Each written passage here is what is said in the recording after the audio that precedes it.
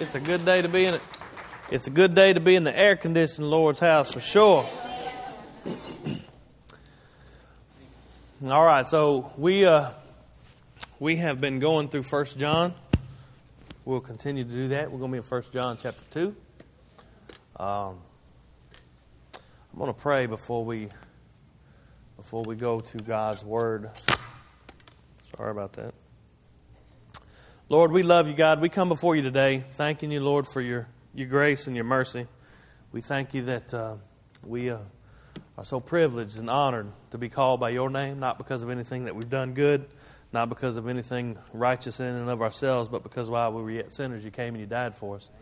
Father, we ask that you would be with us today as we read your word, as we come and we look at the text that you've given us for today. God, we ask that you would just anoint our hearts to hear it, to apply it, God, to put it into practice. Even if God, I try to get in the way, we pray that your word would just come and it would break through into the lives of all of us here in this room. God, we ask that you'd be with Brother Eddie as he's in Dixon today preaching, and Brother Johnny as he's going to come and bring the message in the second service, and that you would just prepare for us today a banquet, a feast of your word and the bread of life, God, because we so desperately need it. God, we pray that your word would speak today in a real and mighty way, not just me waxing eloquent or doing a good job, but you changing hearts. And we thank you for that. We love you with all of our heart. In Jesus' name, amen. If you've been with us the last few weeks in 1 John, I'm kind of trying to walk straight through the book. I'm going to do it as long as the Lord allows me to do it. If He changes something, then we'll do something else. But today, and most of you know, we came back from youth camp yesterday evening, so I didn't have a whole lot of time to do all the study and the praying and all the things that I like to do. That's not an excuse, and I'm gonna preach. If I don't do a good job today, it's going to be my fault. It's not going to be because the Lord's not in it. But He did give me a word for you today, so I'm thankful for that. If you were with us last few weeks, we've been talking about in the book of 1 John.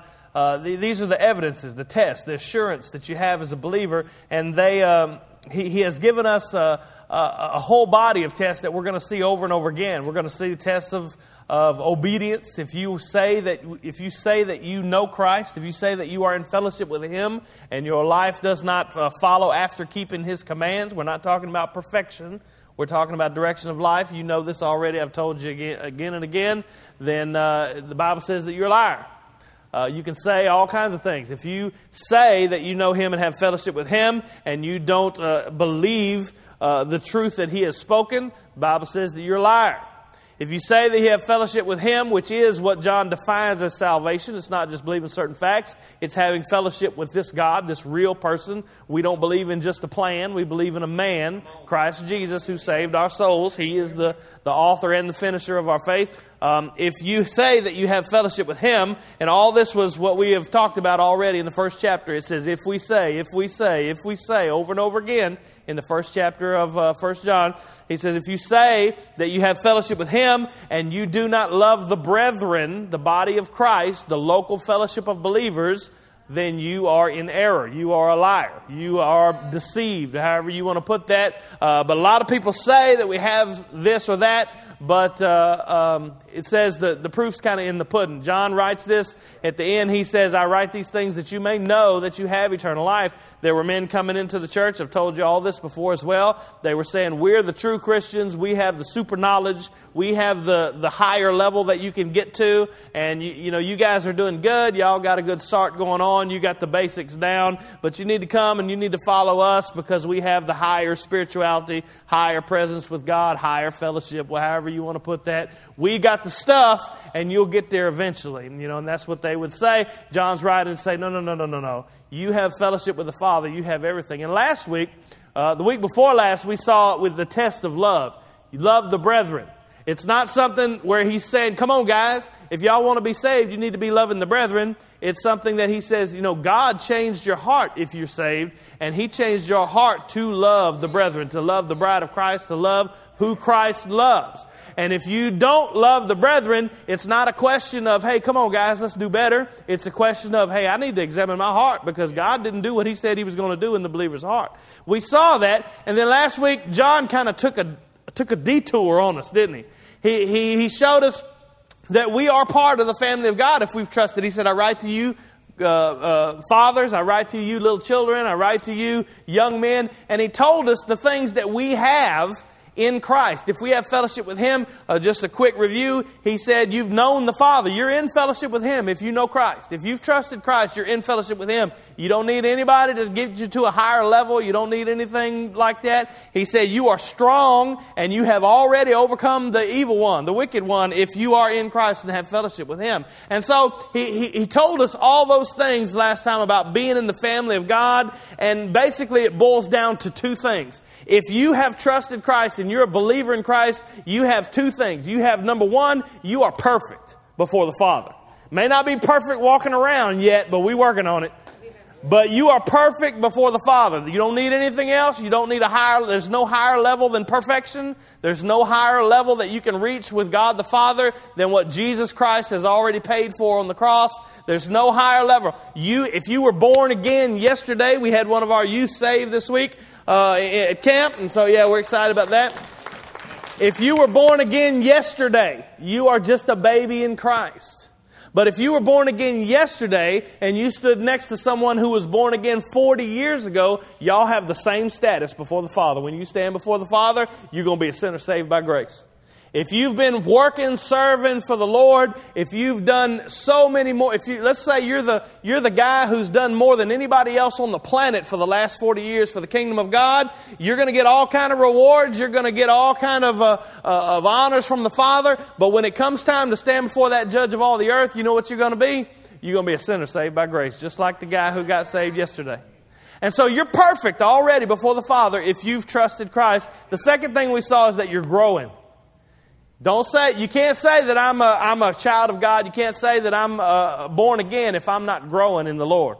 Because the Lord will sanctify you. I ran into some Brownsville people took the youth to Dollywood the last day of our trip. Ran into some Brownsville people there, and we were just talking, just fellowshipping a little bit while the kids were having fun. And I told them, they were telling me about things that had happened on their trip, and I told them, well, I do know one thing. I said, the Lord sanctifies youth workers faster than He sanctifies anybody else. We are on the fast track. You can believe that, because we have to do a lot of things. And so the reality is, though, all joking aside, no matter what you do, no matter what you're called to do, no matter what your ministry is, and you do have a ministry if you're a believer, no matter what you do, you are growing in Christ. He is not going to leave you at the position that you are in this life. He's going to be removing sin. He's going to be growing you in holiness. He's going to be growing you in relationship with Himself. He's going to be changing you from the inside out. That's what the sanctification is what they call it. Growing in holiness, growing in godliness, growing in your relationship with Christ. That is going on if you have been justified. If you are not being sanctified, if you are not being changed, if you are not growing in the Lord, you should rightly doubt whether you have ever been justified. That's what John is telling us in this book. Well, we're going to just look at 2-3 verses because there's so much in them. I can't really get beyond 2 or 3 verses at a time. He's going to go back to this test of love that we've talked about week before last. Remember last week he took a little detour to show us who we are in the family of God. Now he's going to get back to this test of love. But there's something that you need to know. He told us before that the love for the brethren is evidence. It's the evidence that we have been made right. It's the evidence that God is working in us. It's the evidence. Now, your love for the brethren may not be perfect, but it is there to some extent or not. You have a desire to love the brethren. And so I want you to see, and I think John's writing this, he's continuing his talk about love to show you that this love is a specific kind of love. This is not just love for love's sake. We can think about love, and a loving person is a person who's a nice person, and they'll help people, and they'll do things, and whatever. They'll just, you can talk about somebody who's your neighbor who's happy to help take out your trash, or just has a just spirit of well-being for all mankind. And there is a kind of love that God hates. I don't know if you know that or not. So when we talk about the word love, we're not just talking about this fuzzy emotional feeling that we have and it's all good and then we just love and we're chicken grease and peace and, all that, flower power and all that kind of stuff. We're not talking about just love for love's sake. We're talking about love for God and love for what God loves. And there is a kind of love that you can have that God hates. And that love is described for us. Let's read in verse 15. It says, "Love not the world, neither the things that are in the world." And here's the test. "If any man love the world, the love of the Father is not in him. For all that is in the world, the lust of the flesh, the lust of the eyes, and the pride of life, all that's in the world, it's not of the Father, but it's of the world." And verse 17 says, "And the world passeth away." The world is passing away. Right now, the world is passing away. Yes.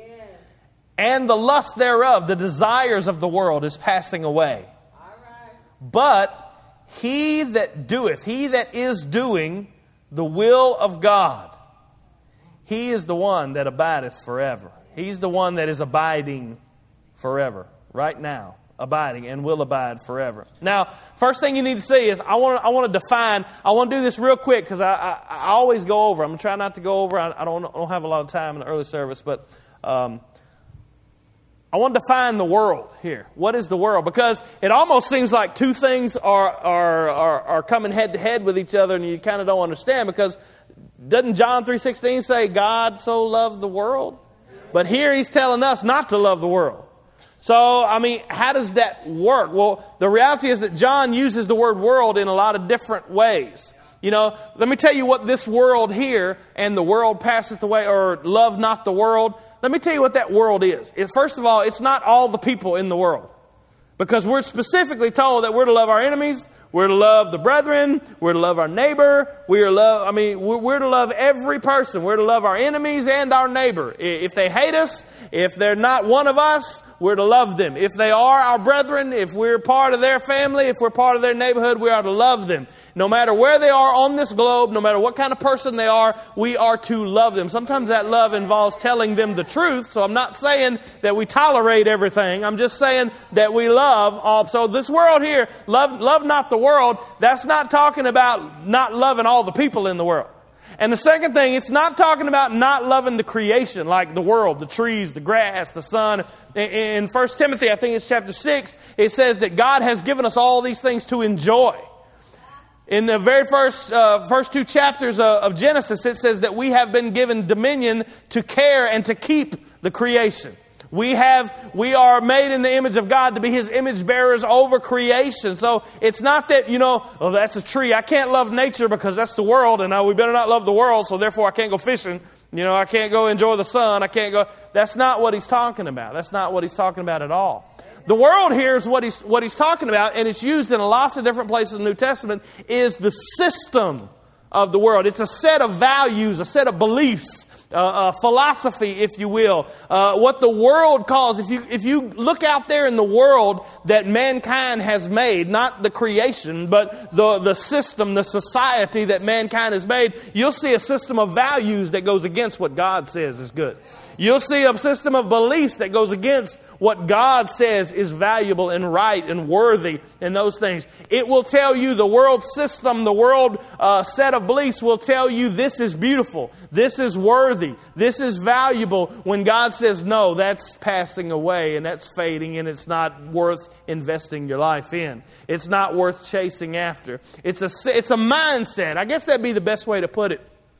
The other day, it's been 2 weeks ago, 3 weeks ago, I was called to Pathways there in the hospital. I have to do, being the chaplain, you have to go over there sometimes and counsel with folks. And there was a young lady there, and I don't even know what she was there for. I could probably guess, but she was there, and she just needed some help, needed some counseling. And of course, you know me, really the only thing I got is the gospel, so that's what I was giving her. I was giving it to her and applying it to her specific situation.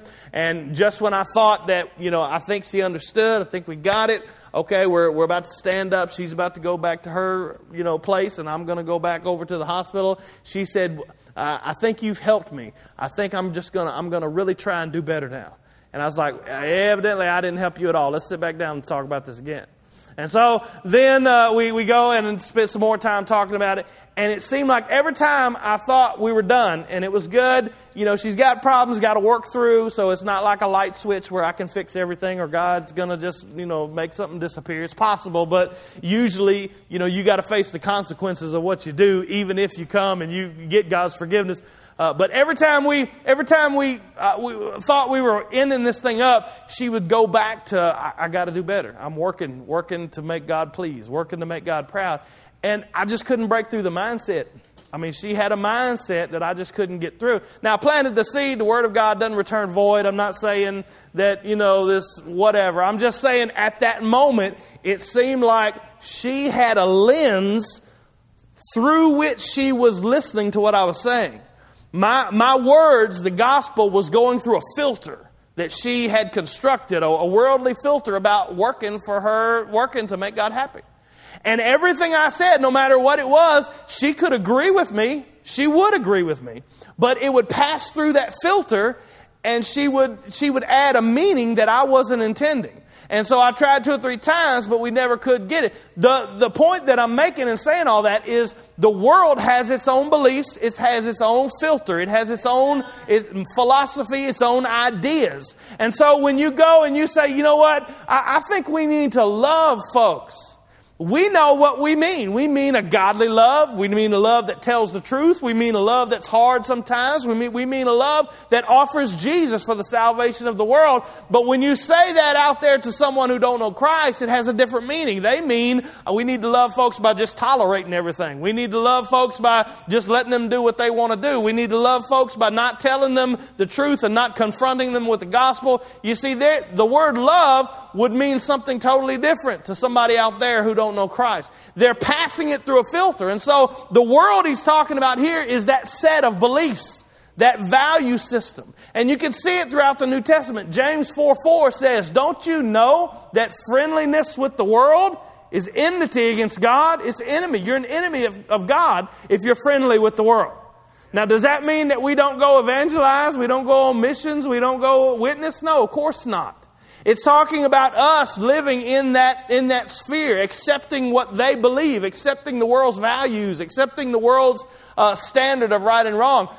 Even here in 1 John, I got it wrote down, 1 John 5:19, it said the whole world lies in wickedness. James 1:27 says one of the things we're supposed to do is we're supposed to keep ourselves unspotted from the world, untainted from the world. We live in the world, but we're not of the world. In Ephesians 2:2, it says, don't you know that you at one time were apart from God and you walked after the course of this world? So what it's talking about when it says love not the world, Houston, put verse 15 back up there. If you're thinking about what it says, love not the world, he's talking about don't accept the belief system. Don't accept the values. What the world says is beautiful is not beautiful. What the world says is valuable is not valuable. What the world says is worthy and righteous is not worthy and righteous. It's saying don't live for this world. Don't live for the values and the trinkets and the toys and the things of this world. Sometimes that ends up being don't live. The world will tell you everything is about you. If you can just be comfortable, if you can be happy, if you can be secure in where you are, you got it made. You're living a worthy life. The world will tell you, you know what, if you can get to a certain point, maybe where you don't have to work anymore, or where you got a good retirement plan, or where you got everything rolling and you don't need to have any kind of worries or anxieties, then you've made it. you've made it. If you can get to the point where you can move to Florida and whatever, everybody moves to Florida when they retire, you have made, your life is worthy. You have made, your life is valuable. You've made it. You've reached it. God says, if you give your life away for somebody else and spend it serving, spend it sacrificing, spend it working, spend it moving His kingdom, spend it investing in someone else, spending it investing in the gospel in someone else, let's put it that way, that's worthy. That's valuable. But that's not what the world says. And so when He says, love not the world or the things in the world, it's almost the opposite of what we talked about before. He says, you love the brethren. And if you love the brethren, then we have evidence that the Father's love is inside of us. But it says, don't love the world. And if you do love the world, then that's evidence that the love of the Father is not in you. Do you understand? You can't love. Think about it. Can you say, Jesus Christ is my Savior? Jesus Christ is my Lord, and I love Him with all my heart. And He was put to death. He gave His life. He laid His own life down, but He sacrificed His life so that He could take the sin that so pervades me, the sin that so pervades the world, and for me to say that I think it's okay, I think it's right, I think it's good even to go and wallow in, to enjoy the same thing that drove the nails into my Savior's hand, who I love. It doesn't even make sense. It doesn't even make sense to say that the things that Christ died for are the things that I will freely live for. It doesn't even make sense. So it says, love not the world, things in the world. The one who loves the world, the love of the Father is not in him. I'm going to come back to that. But I want to show you more clearly what this world is. This really actually gave me a fit this week. I couldn't process it as well as I would like to. But it says, love not the world or the things in the world. And then in verse 16, it says, it defines for us what's in the world. It says, for all that is in the world. Now he's about to give you a definition of what is in the world. But when he defines what is in the world, he describes what's in me. He says, this is what's in the world. Now, I'm expecting, tell me about all that's out there. You got all that bad stuff. You got atheists and you got non-believers and you got sex, drugs, and rock and roll and people living for, I'm expecting all that. But he says the things that are in the world, and then he describes the things that are of our flesh, doesn't he? Of our earthly selves, of our worldly lives. He says, this is what's out there in the world. He says, it's the lust of the flesh is out there in the world. Well, that's something that's in me. It's the lust of the eyes that's out there in the world. That's also something that's in me. It's the pride of life. That's something that's in. So he describes what's in the world by describing the human heart. The sinful heart, doesn't he? He said, all this stuff, this is not from the Father. That's of the world. That's part of the world's deal. I want you to understand, when I say don't love the world, when John says don't love the world, what we're thinking is all that out there, all that stuff. But the reality is that the things of the world are the things that call to what's inside you. They're the things that want to make you live for the lust of the flesh. They're the things that want to make you live for the pride of life. They're the things that want you to invest in the lust of the eyes. See, the reality is that you and I, we know this from John, we've seen it already. You and I have something wicked in us still. Paul says, in me, in my flesh, I know that there's nothing good. He said, because I desire the law of God, but I'm not able to fulfill what I desire to do. You and I have a Spirit of God inside of us if we've been born again, and it wars with that flesh daily, over and over and over and over again. And that war, that battle is evidence that we have come to know Christ. And so what the world does, it really doesn't have any power at all. The world and Satan have no power over you at all. Zero. The only thing that they can do is to tap into what's that, and to whisper in your ear to that thing that's inside of you. To incite the lusts of the flesh, to incite the pride of life, to incite the lust of the eyes. That's really all they can do. The world would have no power over us at all. It wouldn't even be an issue if it were not for that sinful man that still resides, that old man, the Bible calls it, that still resides in us. And so what it says is the things that are in the world are the things that are going to call to that thing that's inside of you, that lust of the flesh, that lust of the eyes and pride of life. If you say the word lust, you automatically start thinking of, sex, drugs, and rock and roll. And I really don't have to worry about that because I don't live in that kind of, I don't live in that lifestyle anymore. And I don't go out partying with my friends. And, I don't go out, I'm not living for things. I'm not living for whatever. But the reality of what he's saying is that love is investing your life. You show me what your life is invested in, what you live for, and I'll show you what you love. It's as simple as that.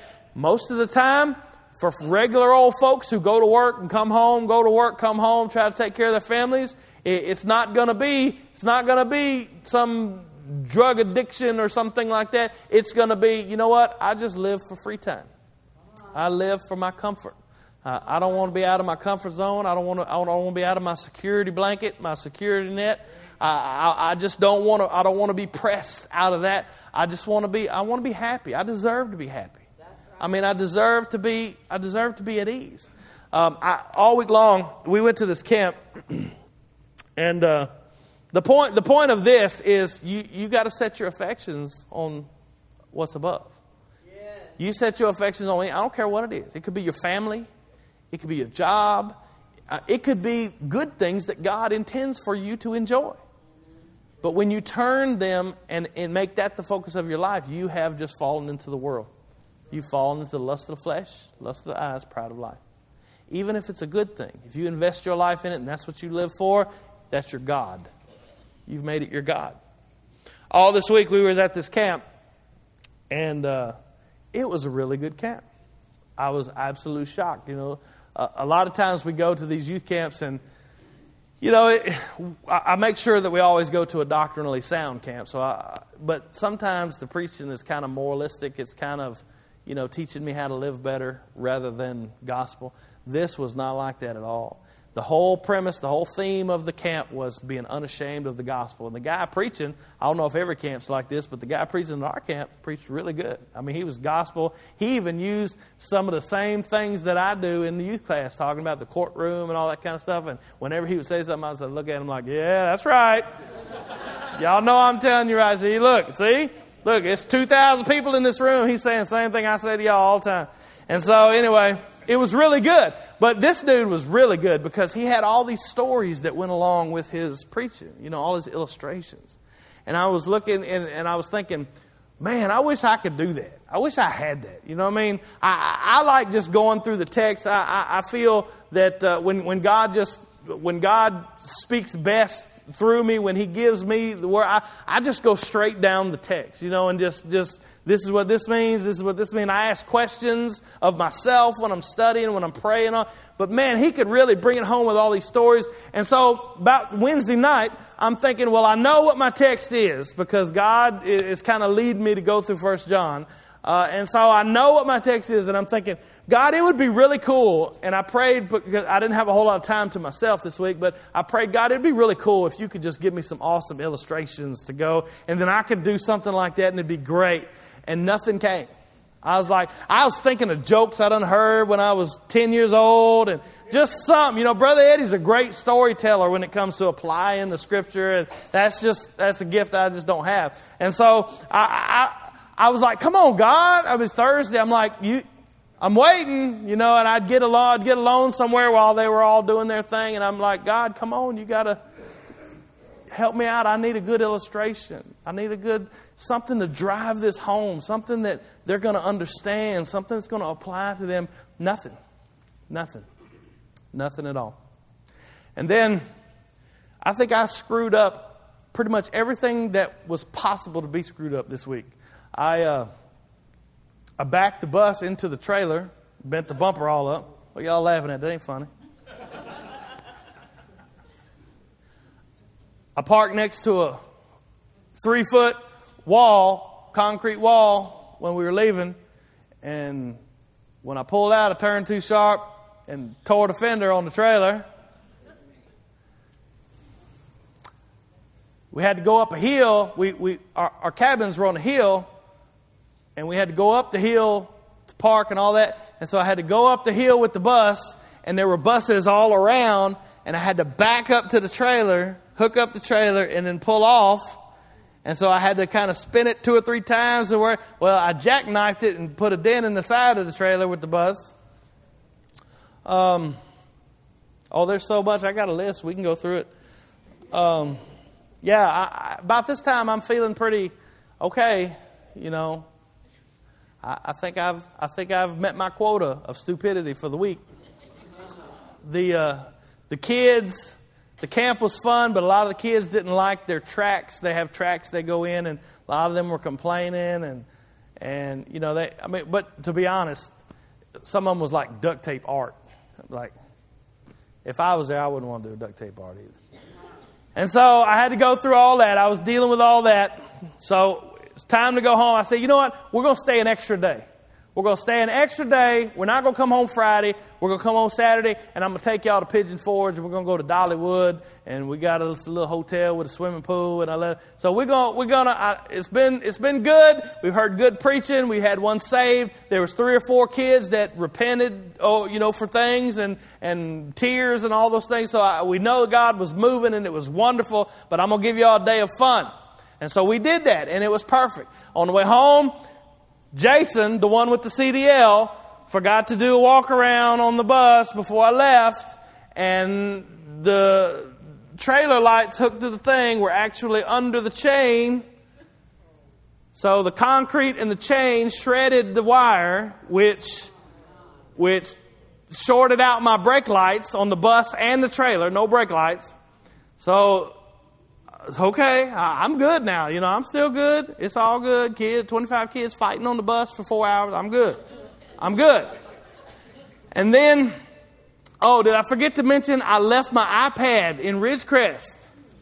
I left my iPad. Yeah, some of y'all might not think that's a big deal, but I probably got more books on that iPad than they got in this library down the road. Left it. It's there, and I won't even know if they have it until Monday. They shut down till Monday, so... Yeah, that was the worst. I about cried. Anyway, where am I at? Oh, yeah, shredded the wires. Pull over. Okay, I didn't know the wires were shredded at this time. It's got to be a fuse. So I start taking fuses out, checking them. My test light didn't work. So I'm just having to take out the fuse and look at it and see if it's blown, put it back. Take out the fuse, put it back. Take out the fuse, put it back. 8,000 degrees. At the gas stations. I don't know. We just going to have to drive home without brake lights. Dana's in my truck. Just get behind me and you be my brake lights. If you get close, then they'll know that you need to stop. Okay, I got it. And so, get in. All right, y'all ready? Let's go. Bus won't crank.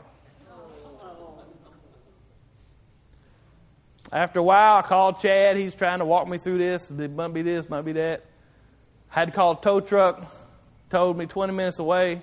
This is that side of Knoxville. 5 hours, 4 hours from home, 4.5 hours.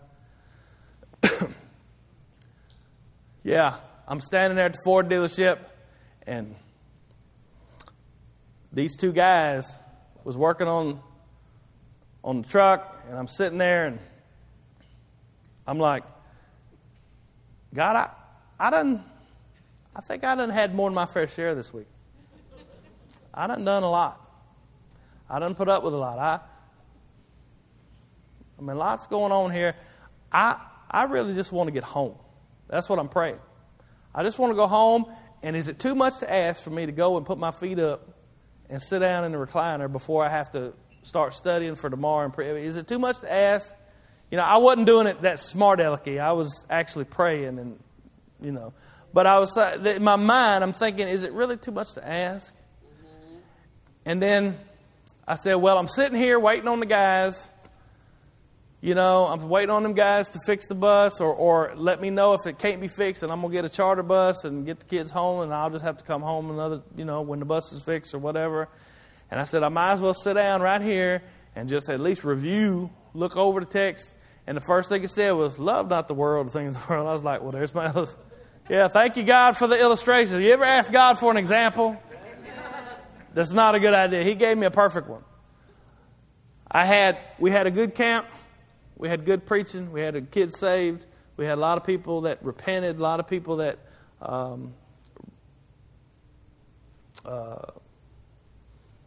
repented toward God, let's put it that way.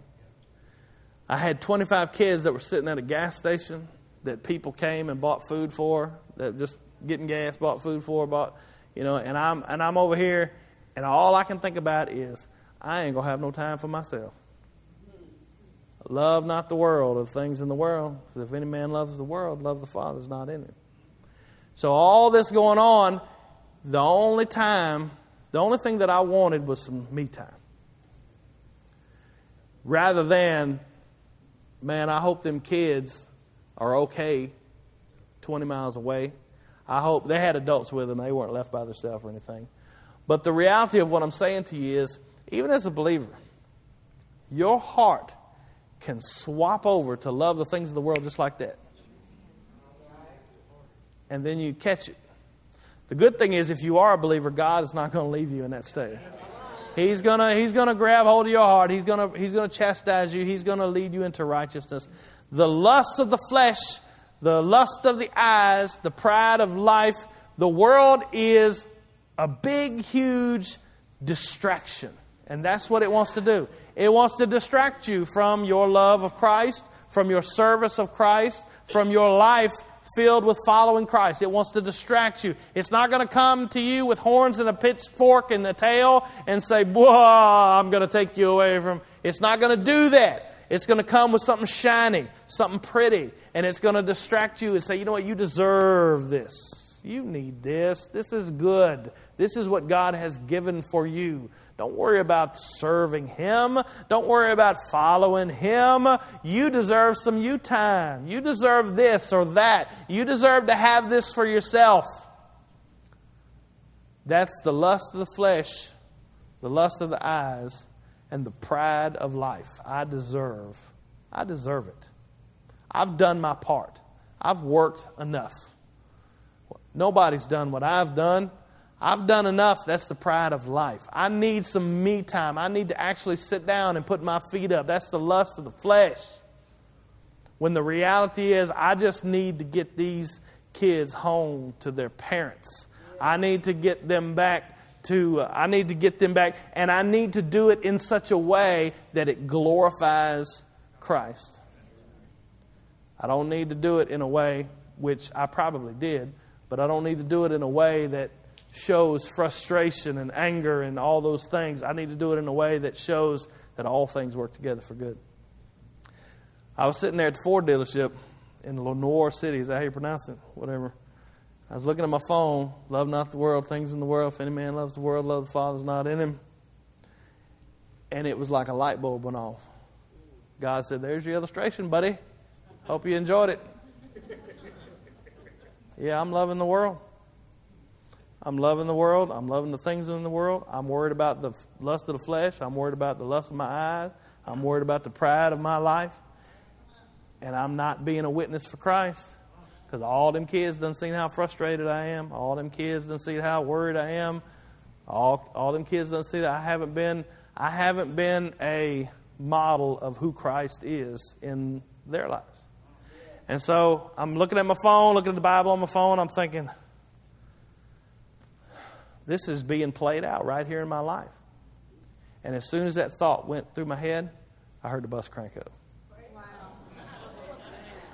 The guy came. I said, what'd you do? What'd you do? He said, he showed me a little diagram of the fuse panel that I was digging into. He said, you see this diode right here? In like number 36 or whatever it was. I said, yeah. He said, it was in 37. So evidently, while I was jerking around in fuses trying to fix the lights, I put the fuse in the wrong hole. Yeah. 4-hour delay because Jason put the fuse in the wrong hole. Put the fuse back in the right deal. Still don't have no brake lights because the wires are shredded on the back of the thing. But we got home because it was just a fuse. It was a fuse doing something with the fuel pump or something. And so there's my illustration. And so all the way home, the last 4 hours, I'm like, God, I promise. I love you. Just let me get home. I promise. I'm not going to doubt anymore. I'm not going to do anything. And it was all good. But the reason that I bring all this up is just to show you, I know that I'm not, I got so much sanctification to go.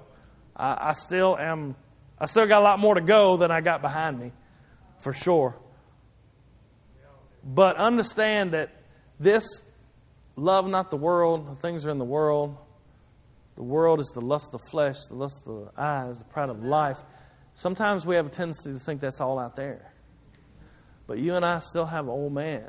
We still have a war that's being fought inside of us. We still have these things, these desires to be happy, desires to be comfortable, desires to not serve Christ, not live for Christ. Whatever you are investing your life in. Let me end with this. Take the last 3 weeks of your life and just look at if someone who didn't know you, didn't know anything about you, didn't know anything, if they just watched your life for the last 3 weeks, would they say that person is investing their life in the kingdom of God? That person is investing their life in Christ. That person is investing their life in serving Christ, or in whatever, in something to do with Christ. If it's not the case, then according to 1 John, you probably should ask yourself some questions. You probably should examine yourself, because not everybody who says, Lord, Lord, will enter the kingdom of heaven. Amen. But who will enter the kingdom of heaven? The one who does the will of the Father. Not everyone, that verse reads, not everyone who says, Lord, Lord, will enter the kingdom of heaven, but he who does the will of my Father. And this is how this text ends. I'm going to read the last verse and then we'll go. It says, for all that's in the world, lust of flesh, lust of the eyes, pride of life, all that stuff, that's not of the Father, but it's of the world. And it doesn't even make sense to invest your life in that, because all that's passing away.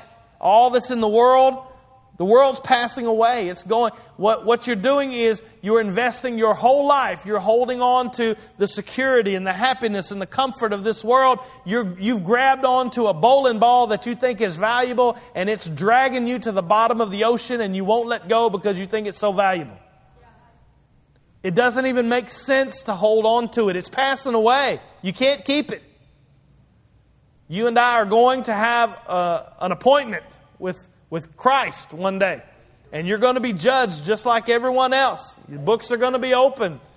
And for you to hold on to something that, whether you're lost or saved, you're not going to be able to keep it anyway. You're going to spend your life living for something that is going to vanish. It's going to be burned up as hay and stubble. It says the world's passing away, and the lusts of the world are passing away, the lust thereof. And then here's the end of this verse. It says the same thing that I just quoted to you in Matthew. It says, the one who does the will of God, the one who is doing the will of God, is abiding forever, remains forever, is living forever. The one who does the will of God.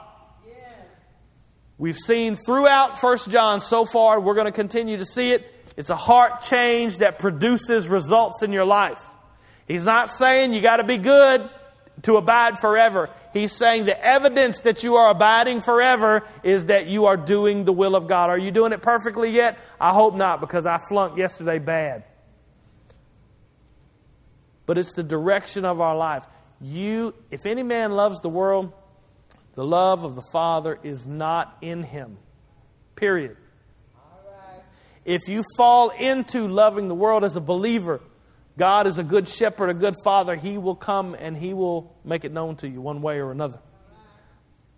I felt like David yesterday when Nathan said, "You the man. It's you. Going to tell those folks not to love the world. Good luck, buddy." If you love the world and your life has a pattern of loving the world rather than loving the kingdom of God, serving the kingdom of God, working for the kingdom of God, loving God Himself, being in relationship with God Himself, you need to ask yourself whether you be of Christ. Because many will come to Him in that day and say, Lord, Lord. 1 John has told us at least 9 times already in the first chapter, in the first part of this chapter, if we say that we have fellowship with Him and blank, we lie. If we say that we walk with Him and we don't live it, we lie. If we say that we have fellowship with Him, we don't love the brethren, we lie. Over and over and over and over again. Don't just say something and roll the dice hoping it's going to be enough. Examine yourself today whether you be of the faith or not. Amen. Because it's going to be a lot of people that say, I sat in church. It's going to be a lot of people that say, I believe all the facts about Jesus and God, who are going to be turned away at the judgment because they were never born again. Amen. Father, we love you. We come before you today and thank you for your word. Thank you for all that you've done in our hearts, all that you've done in our lives.